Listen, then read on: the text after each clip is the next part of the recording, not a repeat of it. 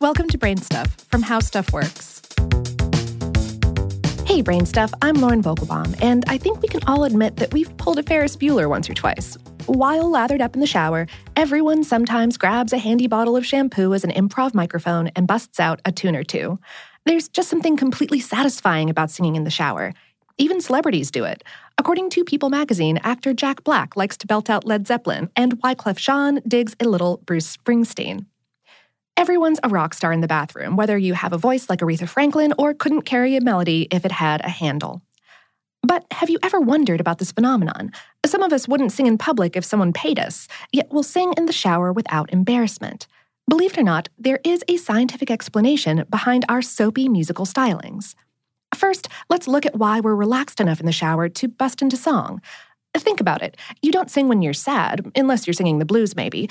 For many people, shower time is the only time they're alone all day.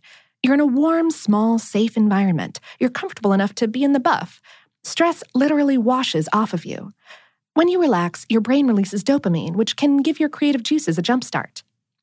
Warm water is rushing over you, and now you're relaxed and feeling good. It turns out that singing makes you feel even better. Singing, because of the breathing that you put into it, gets more oxygen into the blood. This gives you better circulation, which in turn improves your body and mood.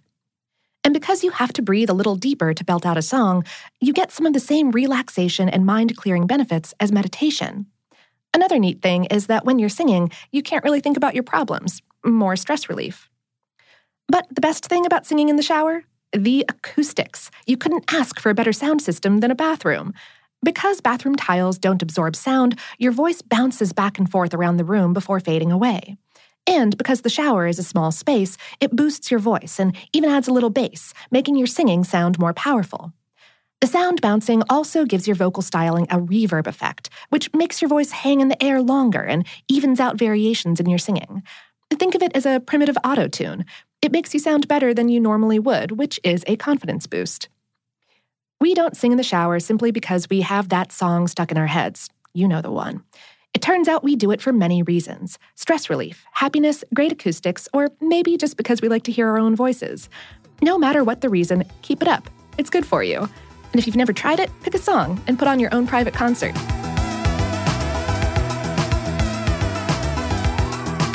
Today's episode was written by Deborah Ronka and produced by Tyler Klang. For more on this and lots of other rockin' topics, visit our home planet, howstuffworks.com.